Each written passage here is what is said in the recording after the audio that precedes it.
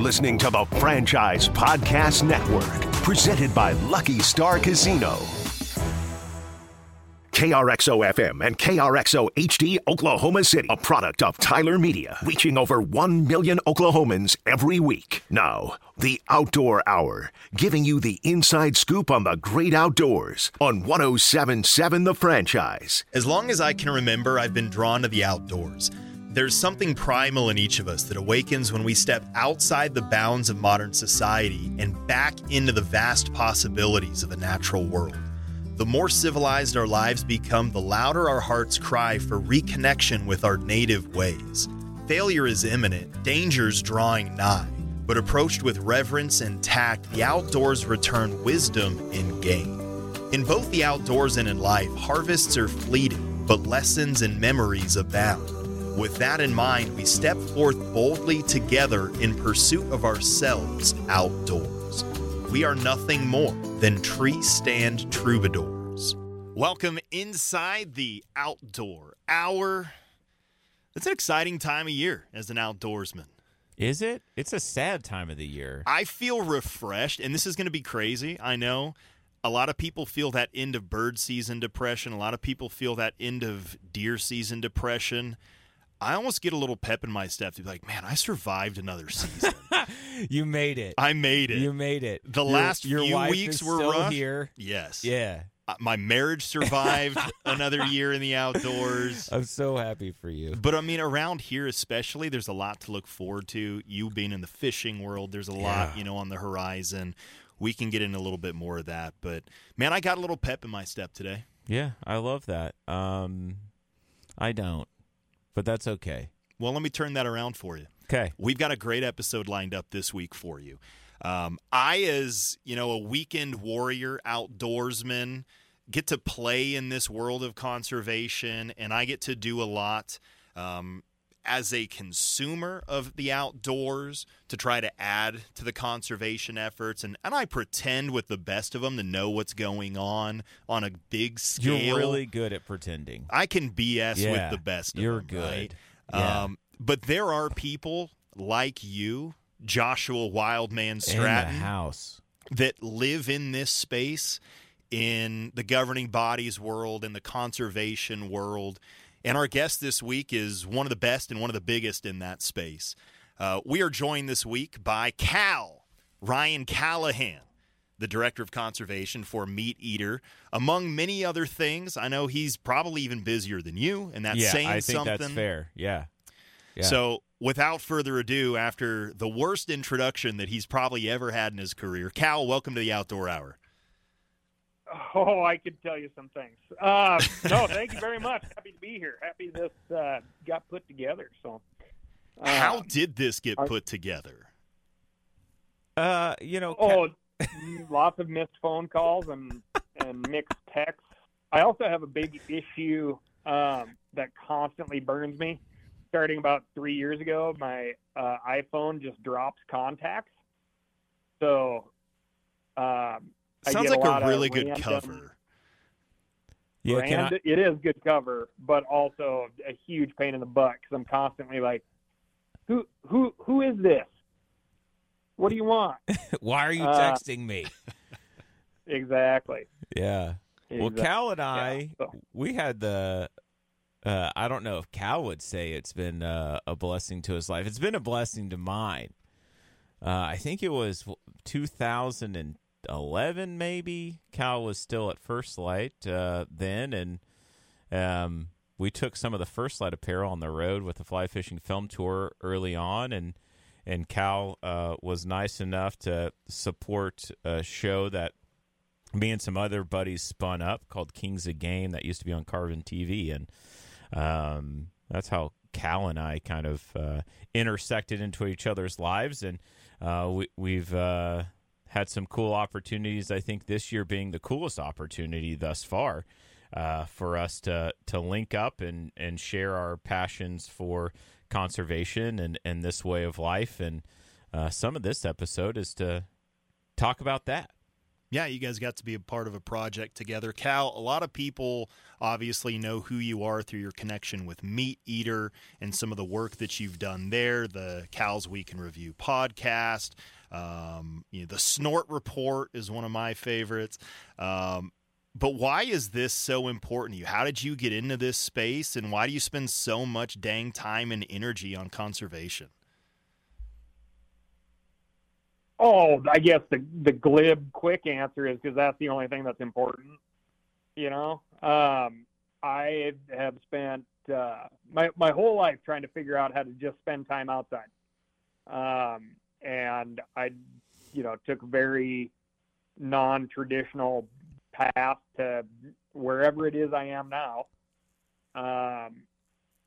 And most of that was guiding for anything outside, hunting, fishing, whitewater, some other types of recreation.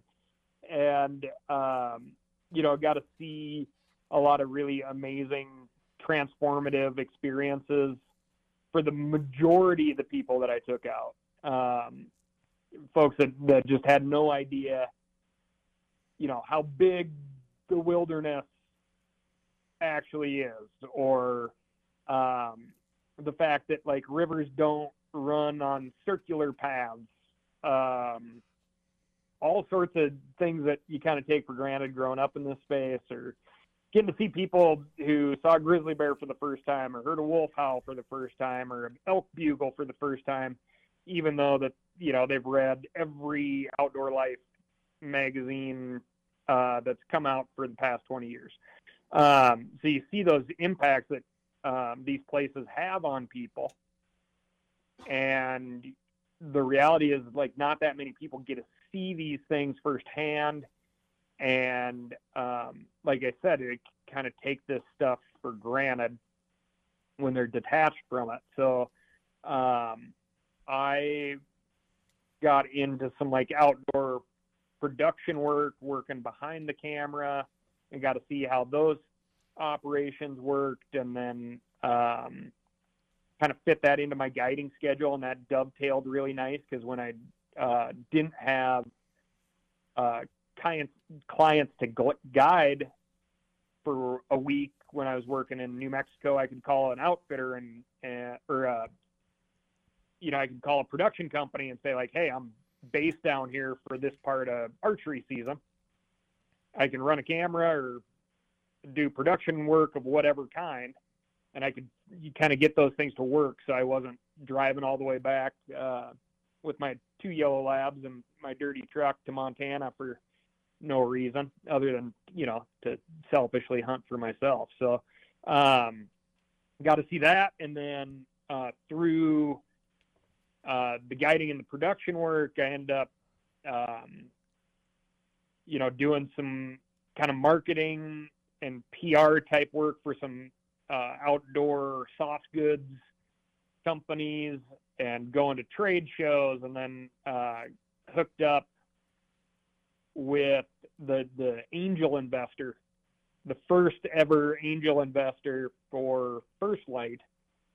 And he and I really hit it off, and he's the reason that I ended up working at First Light, because at the point at which I met him, it was literally a concept and that funky logo that everybody, they kind of think it's like an XD, which is hilarious to me still, but it's a great logo. Sun coming up over a mountain, first light of the day. And obviously really clicked with the name as well. And one of the things that I've always enjoyed about the name First Light is your most hardened competition in the hunting space. If they actually hunt, they still say your name. They still say your name, First Light, whenever they describe a hunting day, right? Like, well, at First Light, we did this because that's when the best things happen. Yeah, it's awesome product placement, if nothing else, for you, for sure. Yeah.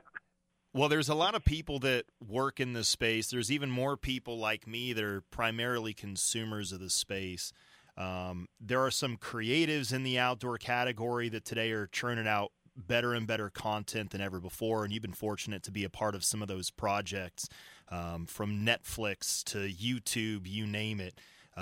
Cal is on some of the cutting edge stuff, but I think what about you is most impressive to me, and the little bit that we've chatted here, I think that it's probably what you hang your hat on, if I can put words in your mouth there, is the niche that you've carved out for yourself in that conservation and legislative world, because it's so important to us as outdoorsmen, but it's not the flashy, sexy part of being an outdoorsman.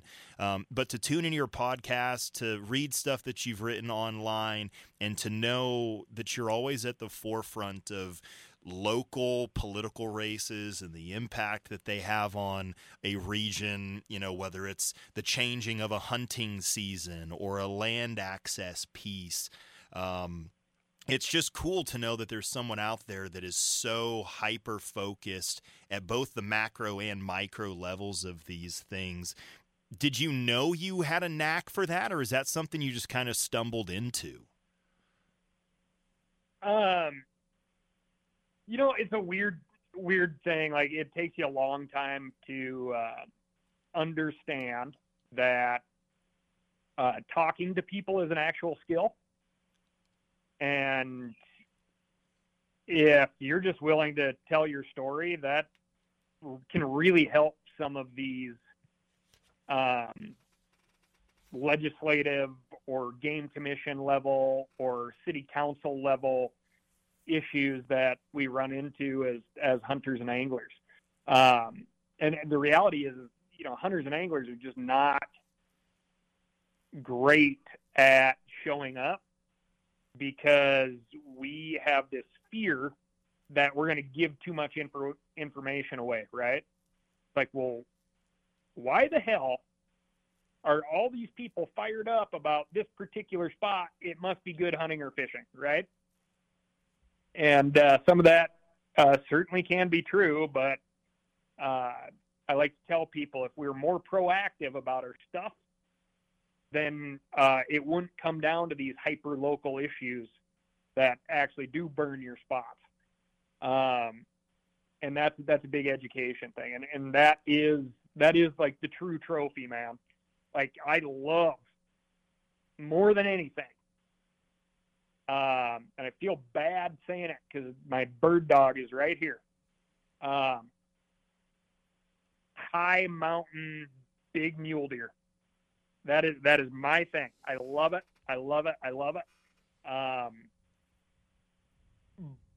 But I know if I can get people fired up enough to call their state representatives and call their legislators and make sure that these places exist and I can actually access them, that I'll be able to hunt these deer next year or the year after, or 2 or 3 times a year. But if all I do is what I truthfully really want to do is just not talk to anybody and stay in the woods and hone my mule deer hunting craft, that stuff is going to go away. Well, we happen to have a mule deer expert in the room. Not me. With a professional, let me say it this way, a professional interest in the protection of mule deer in Joshua Stratton. And I know you guys teamed up for a project not too long ago here in the state of Oklahoma. Coming up in the next segment, we're going to talk specifically about that, how it came to be, the goals of the project, the product of this project, some harvests, some challenges, all of that kind of stuff. I've heard the Cliff's Notes version of this from you, Josh. I'm excited to learn a little bit more. So make sure you come back after the break to hear about that one in partnership with MeatEater and the Mule Deer Foundation. There's a film that's going to be released at the Western Hunt Expo. There are some more projects coming up. Cal, I know you've got a podcast and some other projects. We'll let you talk about each of these things as we march ahead in this week's Outdoor Hour. Our guest this week is Ryan Callaghan, the Director of Conservation from MeatEater. I'm Taylor Maples. That's Joshua Wildman Stratton. And behind the glass this week, as always, our fearless producer is Maddie Goldbranson, Goldfish, on the ones and twos. We're going to hit a break. Join us on the other side. You're listening to the Outdoor Hour on 107.7 The Franchise.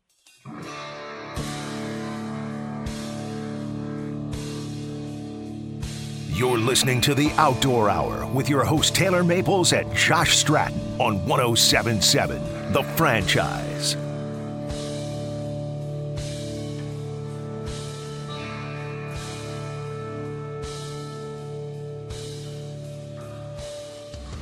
Welcome back inside the Outdoor Hour.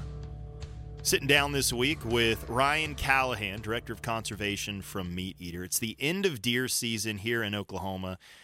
If you froze your butt off this year in a deer blind, I highly recommend you spend some time between now and next fall and check out Okie Hides. They are the most overbuilt deer blinds you will find on the market, and they're made right here in Oklahoma City by Oklahomans. Okie Hides, that's O-K-I-E-S. Nope, O-K-I-E-H-I-D-E-S. Spelling was never a strength of mine. That's why you're on radio. That's why I'm on radio. Okie Hides. Find them at okiehides.com or on social media at Okie Hides. 26-gauge galvanized sheeting, marine-grade carpeting, carbine, blackout curtains. These things are awesome. You'll never find a better-built hunting hide than Okie Hides. We're chatting with Ryan Callaghan this week. And, Josh, you guys connected on a project not too long ago here in Oklahoma through MDF. In partnership with MeatEater. How did that start? Was it your brainchild? Was it theirs? Who came to who? How did this whole thing get going? For me, it started from this, always looking for something new, right? And I think MDF has an obligation to showcase the entire landscape of the mule deer. And there are pockets where we haven't told story yet, and that we haven't talked about those herds. And so I had initially spoke with a friend of both Cal and I's, Luke Thorkinson from Weatherby, who happens to sit on the national board for the Mule Deer Foundation, and said, hey, I think could be a pretty cool story to do something down here in Oklahoma. And as we started looking into that, we realized, there was actually a really cool story about a brand new research project that was launching here in Oklahoma, specifically looking at mule deer and where do they come from, where do they go, how long are they here. And Cal and I were on the phone one day, and I was telling him about how we were thinking about doing this. And Cal, as he's already stated, conservation is this really very, very important thing to him to be lifting up. And he jumped at the opportunity to come here to a place, Cal, correct me if I'm wrong, but you had never hunted here prior to that, and was really excited to learn more about the research that was going to be going on. And so that's how it started. And then the MeatEater team and Cal and his producer Jason really ran with it from there. And we were able to fold in the wildlife department and Coulter from Oklahoma State University, and our good friend Kurt Kulinski came out, and who's a regular on the show. And so, yeah, I think it really turned out great. It was a wonderful experience for me, but would love, Cal, for you to kind of expand on what that experience was like for you. I am easily charmed. So new places for me, new hunting experiences are always very high on my list. One of the most amazing things about my job is just those opportunities to just go see new parts of the country, kind of jump in with other folks and see how they do things, all the little bits of hunting culture. So coming out to the Oklahoma Panhandle was super cool. Couldn't yeah, I couldn't believe the landscape. The area that we were in is very like New Mexico, but like dustier and drier in a lot of ways. Yeah, you're not lying. Man, was it dry. Yeah. Man, was it dry. Yeah, and I talked to a couple of guide outfitter types over there, and they were like, oh, this is the wettest it's been in like the last 10 years. Typically, when you walk across the field, the dust cloud follows you.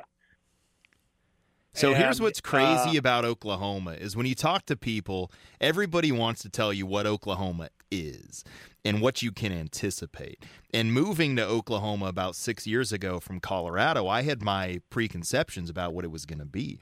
But what I've learned since moving here is there are 13 distinct ecoregions in the state of Oklahoma.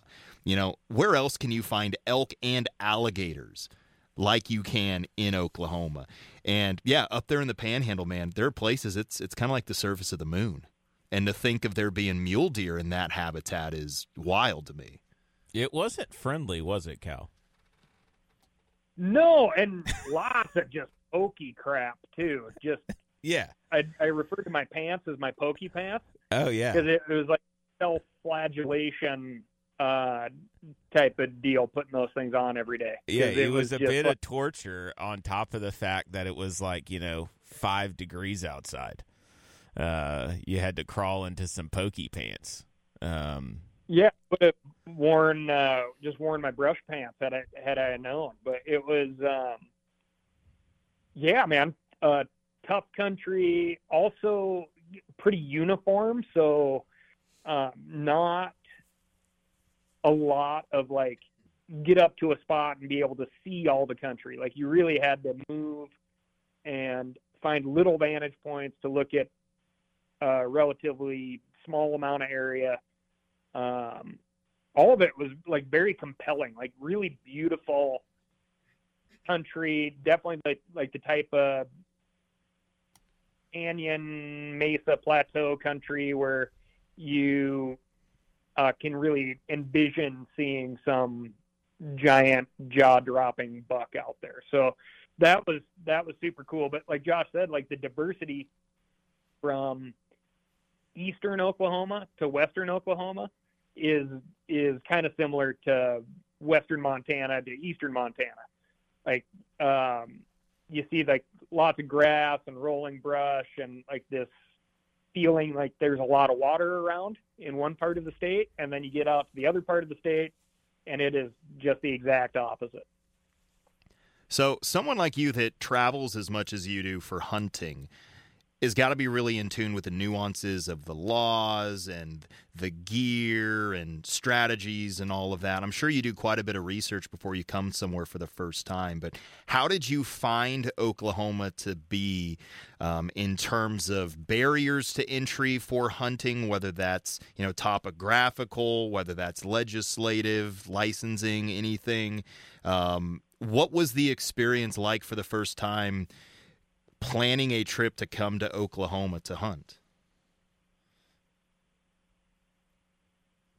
Was it nuanced from anywhere else you've been? No, because like the reality is you kind of just look at the 10-day forecast and try to do the best you can, right? So what was the forecast? I'm trying to remember. Did you guys get snow? It snowed just before we showed up, like a few days prior to us showing up. And then because that like really played into our crazy flight path that we took to get there. And then it was, man, I don't think it got down to the single digits, but real cold evenings, real cold mornings, like definitely low double digits, and then warming up during the days to, like when there's no wind and it's blue sky and the sun shining, it kind of feels like it's 80, but it's probably 45. Sure. Well, yeah. How was the hunting? And then the wind blew like crazy the last 2 days, I think. So just ripping, man. The wind was ripping. Yeah. And it was bizarre, man, because there was, like I said, like everywhere I looked, I was like, oh yeah, I could see a mule deer stepping out of here. I could see a mule deer stepping out of here. And they just were not there. Like by and large, not there. There was some like historical sign, but not signs of like deer living there. So my sense, and that's all we have to go on right now, is like my sense is like this is an area where deer like push through. And we were there largely in between groups pushing through. But we did find some small pockets, one oddly enough, like right at camp. And then some, that unfortunately were kind of keyed into the only chunk of irrigated ground, I think, for many, many, many square miles. So. Yeah, it was hard. It was hard work. We traveled a lot of ground, and had people all over the place. And I think, and Cal, maybe you're comfortable kind of talking about this a little bit, but it seemed like a transitional ground. It just seemed like they're moving through there. And an area that's probably very heavily dependent on there being a lot of early snow in Colorado, Kansas, some of those other areas to push those deer down into that area. You think that's a fair statement, Cal? I think so, right? And that's where the Mule Deer Foundation comes in. And we got to go figure that out. Yeah, we got to go figure that out with ODWC and OSU. So you guys did partner with Oklahoma State. Obviously, you mentioned Kurt Kuglinski.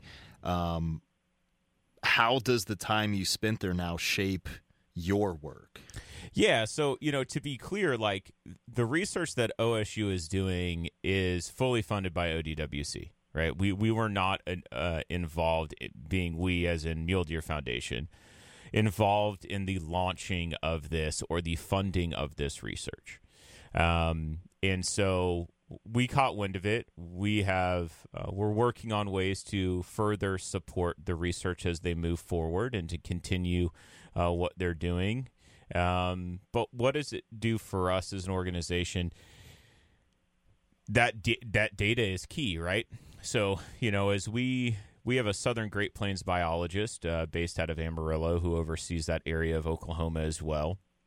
And so the data that will be collected by Coulter and his colleague Levi at Texas A&M, they're also doing a similar project, well, the exact same work, to be honest, in Texas. And they're going to take both data sets, combine them together, and start coming up with what they believe to be going on. And so that will be the compass at which we use to make decisions. Where are those areas that we really need to go look further into and do habitat work? Where are there big swaths of private land that we need to start building relationship with those private landowners to help them with some conservation efforts on their lands? How do we stitch this very segmented landscape back together to ensure the long-term success of mule deer in this part of the country? And, I don't want to share too much about the project coming out, but, I will tell you this is basically the last piece of the puzzle. This is the last section of the mule deer landscape that there's no data. And so we're finally filling in that map. We're putting the whole puzzle together with the work that OSU and ODWC is doing. And so it's really, really important work. It's really important data. It will hopefully not only just impact us, but impact decisions that the Wildlife Department is making on, Cal, I'm sure will speak to this. He thought it was pretty wild that you could just fly into a place and get a tag, and that tag pretty much covered you for the entire state. That's new and different if you've grown up in Montana. And so I'm not here to say that that's right or wrong. But I will say we don't have the right data at this point in time to say if that's right or wrong. And so I'm excited for that information to come back, and it's going to take years for that information to come back. But as it starts trickling in, I know that Cal is eager to see it and to follow along, and we are as well. And so it should be super cool to see. We were able to capture something again. I'm not going to go into detail, but Cal and his crew were able to capture on film something that the biologist had no idea if it was actually happening here or not, and they were able to film it actually happening. And so that made the biologist super excited. And I can say from like a personal level, I don't know if I've ever been on a filming project where we captured something for the first known time, right? Like rarely are you telling biologists something they don't already know or giving them evidence of something that they're not already aware of. And I didn't witness it. I'm waiting for the footage to come out for me to see it myself. But to know that we were a part of something that will fundamentally help biologists and their approach to the management of this species in this state, I think is super cool. Cal, what are your thoughts? Man, yeah, no, I'd reflect a bunch of that. I do think in, my part of the West, we get pretty darn specific. And I've learned that, like, the Montana way of doing things, Wyoming way of doing things, Idaho way of doing things is definitely not the Arkansas, Alabama way of doing things, or the Michigan, Wisconsin way of doing things, right? So it is always interesting to me when I see these differences in wildlife management versus, like, in Montana, if you have a very limited resource that's in a very specific region of the state, that's going to get a lot more attention paid to it from all the factors, from the hunters and the hunter managers, right? So it is different when you fly into extreme eastern Oklahoma. You get a deer tag that's good for the entire state, and then you drive from extreme eastern Oklahoma to extreme western Oklahoma. You see how, drastically different the state is, and you're there for this tiny little resource that exists in one very small portion of the state, but it's all kind of managed under one blanket. That is different to me, right? But like Josh said, that doesn't mean that it's the wrong way. It doesn't mean that it's the right way either, because we just don't know what it is these mule deer are doing. And, there's a big takeaway that I had talking with some of the game managers in the state was like, boy, just from the poop on the ground that I see, these deer they don't live here, the ones that we're hunting. They live south of here and north of here, because all the poop in one whole chunk of this area that we were hunting was strung out from north to south, and never in a pile. It was all strung out about 5 yards on average. So telling me that those deer were in transit. It sounds like the practices here, whether right or wrong, have created an opportunity for some oversight of that population. And it's neat that you guys are trying to tell that story, trying to partner with some of these organizations that are doing this research to help us better understand this resource as it is here in Oklahoma. It's time for us to squeeze in another break. On the other side, I want to talk about the film premiere of this project. So people can actually see the sights, hear the sounds, understand the research that is being done, and be a part of all of that, as well as talk about some more upcoming projects and that kind of stuff. Whether you are trying to hoof it across miles and miles of terrain in western Oklahoma, or you're just trying to increase your fitness level riding around Lake Hefner here in Oklahoma City, you can do it all on a Pedigo e-bike. I encourage you to go talk to Lance at Pedigo OKC. He's got 17 different models of bikes that he can put you on that'll meet your size, your frame, your needs, your exertion level. I'm riding a Pedigo Element. I take it out on the deer lease with me all the time. I can throw a bucket on with corn in it. I can get back in there more silently, secretly, not mess up so much of the deer patterning as so many of my peers that are on 4x4s or anything like that. I have had so much fun with this Pedigo e-bike that I got right here at Pedigo OKC. Check it out. Go for a test ride today. I promise it'll be the most fun you have all week long. Go see Lance at Pedigo OKC and mention the Outdoor Hour, and he'll save you some money at the register as well. We're chatting this week with Ryan Callaghan from MeatEater. As always, Joshua Wildman Stratton, Matty Goldbranson, and I'm Taylor Maples. We'll be back after this. You're listening to the Outdoor Hour on 107.7 The Franchise.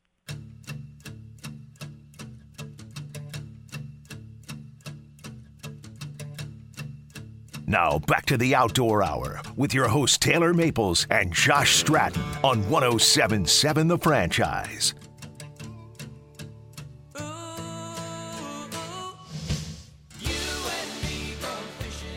Welcome back inside the Outdoor Hour. Final segment this week with Ryan Callaghan, Director of Conservation from MeatEater, chatting about the Dust Bowl Mule Deer film project that MeatEater, Mule Deer Foundation, ODWC, your Oklahoma Department of Wildlife Conservation. Coming in hot. The little smirk that you give me every time I do that makes it so worth it. I love it. This whole process is worth it just for that. All right, good. Good. Man, you guys, sounds like you had a great time. Sounds like it'll be a project we're seeing. For someone like me that is on the consumption side, if I want to see it, how can I see it? Yeah, so if you make an effort to run out to the Western Hunt and Conservation Expo in Salt Lake City, February 15th through the 18th, it will premiere on February 15th at room 255E from 2 to 4. And Kurt Kulinski's actually going to fly out, and we're going to have a panel post review premiere. It's going to be hosted by Clay Newcomb, and Cal will be there, and some other individuals who are involved in the film to just talk about the experience and the research and what we're all excited about. If you can't do that, well, then you're just going to have to wait till it comes out on Cal's show, which hopefully, Cal, if I'm correct, will be sometime in fall of 2024. Yes, I'm probably October, I'm guessing. Okay, cool. So, yeah, if you come out to Expo, you'll get a sneak peek and get to see it, and then all you other dedicated MeatEater fans are just going to have to wait till it hits Cal's channel. But, yeah, super excited. And our intent is to do some follow-up content and follow along as they go down this journey of filling in the blank spaces and collecting that data. And so I would suspect that whether it's from MeatEater or from Mule Deer Foundation or just Cal himself, you'll be able to follow along as we follow along and learn more about what they're doing there. So, you know, another project that the Mule Deer Foundation has the opportunity to partner with the Meat Eater organization with is something that actually came from them, and they initiated over at First Light, called Brush for Bucks, which is really one of the few times that MDF has a volunteer involved in a volunteer-faced planting project. We don't do a whole lot of those. But Cal, why don't you chat about that? This is new for MDF. Last year was our first year to be partnered with them as the conservation organization attached to Brush for Bucks. And Cal and I linked up there with some of our other friends, and it was a lot of fun. But Cal, why don't you give us some backstory on that? Yeah, you could say it's a little bit of the tail wagging the dog, I guess. But you know, and Josh can attest to this, as can anybody in conservation spaces, right? Like, people want to be involved with, like, the action, and they get hesitant the more and more they're removed from that action, right? So you could have people volunteer to,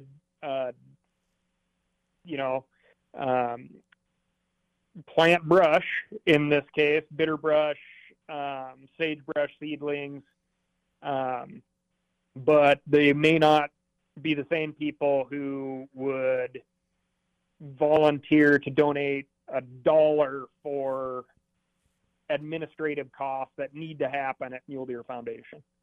So, Ford Van Fossen over on the First Light side of things, working with, and I think it was largely the boys from Hush's brainchild here that we were able to help form up on the First Light side of things. But we get super dedicated people that want to get involved in conservation in some way, feel that dirt underneath their fingernails.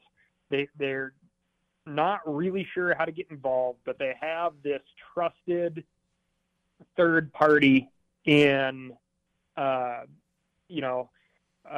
Casey and Brian and all the folks involved with Hush these days. And the guys from Hush are like, we are going to go out and we're going to plant bitter brush and sagebrush seedlings on these slopes, largely in winter range for mule deer, critical mule deer habitat. And you can come out and be a part of this too. And we sell tickets. We fund the purchase of the seedlings, working with Idaho Fish and Game. And then under their instruction, we identify an area where we can go out, get things set up, camp, do some instruction for all these first-time volunteers, and then we go out and we plant our butts off for the day, and then have, a great barbecue, feed everybody, and raffle off a bunch of great, awesome donated stuff from, like, Camp Chef and Vortex and Loophole and First Light and a bunch of other awesome companies, and it's a really cool, great introduction. It's not always comfortable. The weather can be crap, but you get out there and you really sweat, and you get to see what the boots on the ground impact is of just one day of volunteering on a project where you're literally putting the resources in the ground for multiple generations of mule deer down the line. So, really cool project. How'd I do, Josh? Yeah, it's outstanding. It's cool to see that many people show up. If you want to learn more, go to Hushin's Facebook page, and you can actually see an episode they released on Brush for Bucks from last year. And it'll kind of give you a feel for what it's all about. But, man, it is a wonderful, passionate group of people who want to put their money where their mouth is, and get their hands dirty and have a good day of hard work, improving the places that they like to enjoy and recreate on. And it's an honor for MDF to be involved in the project now, and looking forward to how it's growing. So, this year, Cal, I know you've got some aspirations for us to expand it and do a Brush for Bucks in Montana, as well as the traditional Idaho event. I guess we should probably get to actually planning these plantings, huh? Oh yeah, I mean it's certainly not winter enough in Montana to not be thinking about the spring here. So, identify the places that need it the most and where we can safely and low impact bring a bunch of people up on a slope and start improving it for the better. So I know from our end, and I haven't shared this with you, but we've had some wonderful conversations with Can-Am, who are very much interested in getting even more integrated into Brush for Bucks moving forward, between your all's relationship with them, the relationship they have with Hush, and then the relationship they have with us. It's one of the things that they're really excited about in 2024. So excited to see where that comes, and we'll just have to keep everyone posted and updated as we find out more about where we're going and when it's going to be. And I will tell you, folks, keep your eye out, because it is an event that sells out rather quickly, and but it's super fun. We got just a few minutes. Go ahead, Cal. Oh, sorry. No, it is. It's super fun. Like, the best things come through hard work, right? It's the things that you remember the most. And you get out there, and I'll be out there sweating alongside you, as will Josh and everybody else. And you get this mountain of seedlings. And it's very gratifying to watch that mountain get distributed all over the slope that you're working on, and to think about what that area is going to become in the future. And amazing habitat for birds and bucks and bees, and you're putting something back. It's pretty cool. We're getting close to the end of the time slot here. Cal, big picture question for you here. Looking at conservation over the next 5-10 years, what are the biggest concerns you have? And are there any specific to our region here? You can go any direction you want with that, but what stands out to you that people need to be paying more attention to in conservation than they are right now? Yeah, boy. There's a ton of stuff. I think the biggest issue that we face, bar none, is we are a hard group to motivate into being proactive, right? We're very good at being defensive, but our offense just sucks. So getting out there, being proactive on the landscape, working with your state and your state agencies to ensure that we have good habitat, places to hunt, and maintaining our ability to hunt and fish, right? And those are, things that we take for granted, but they're things that can go away. It's only seen as a right from the folks who hunt. And we can look at a lot of other states, which are currently in session right now, that are fighting some of these battles of, whether it's a restructure of the Fish and Game Commission to include people who represent interests that have nothing to do with hunting or fishing.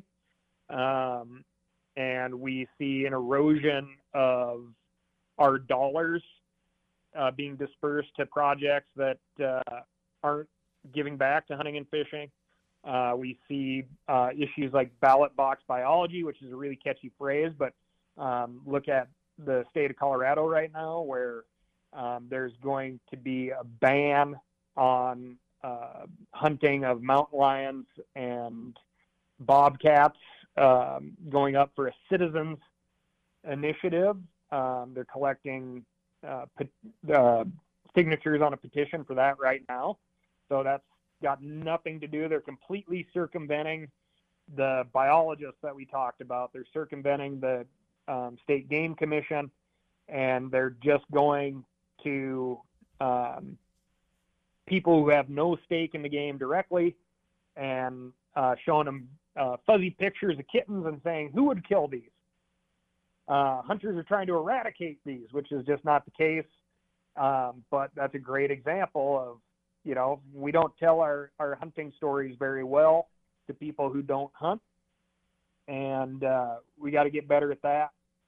Right now, or in the state of Colorado at least, we could see the loss of the ability to hunt mountain lions, not for a reason other than a bunch of people who don't even go outside or saying they don't like it.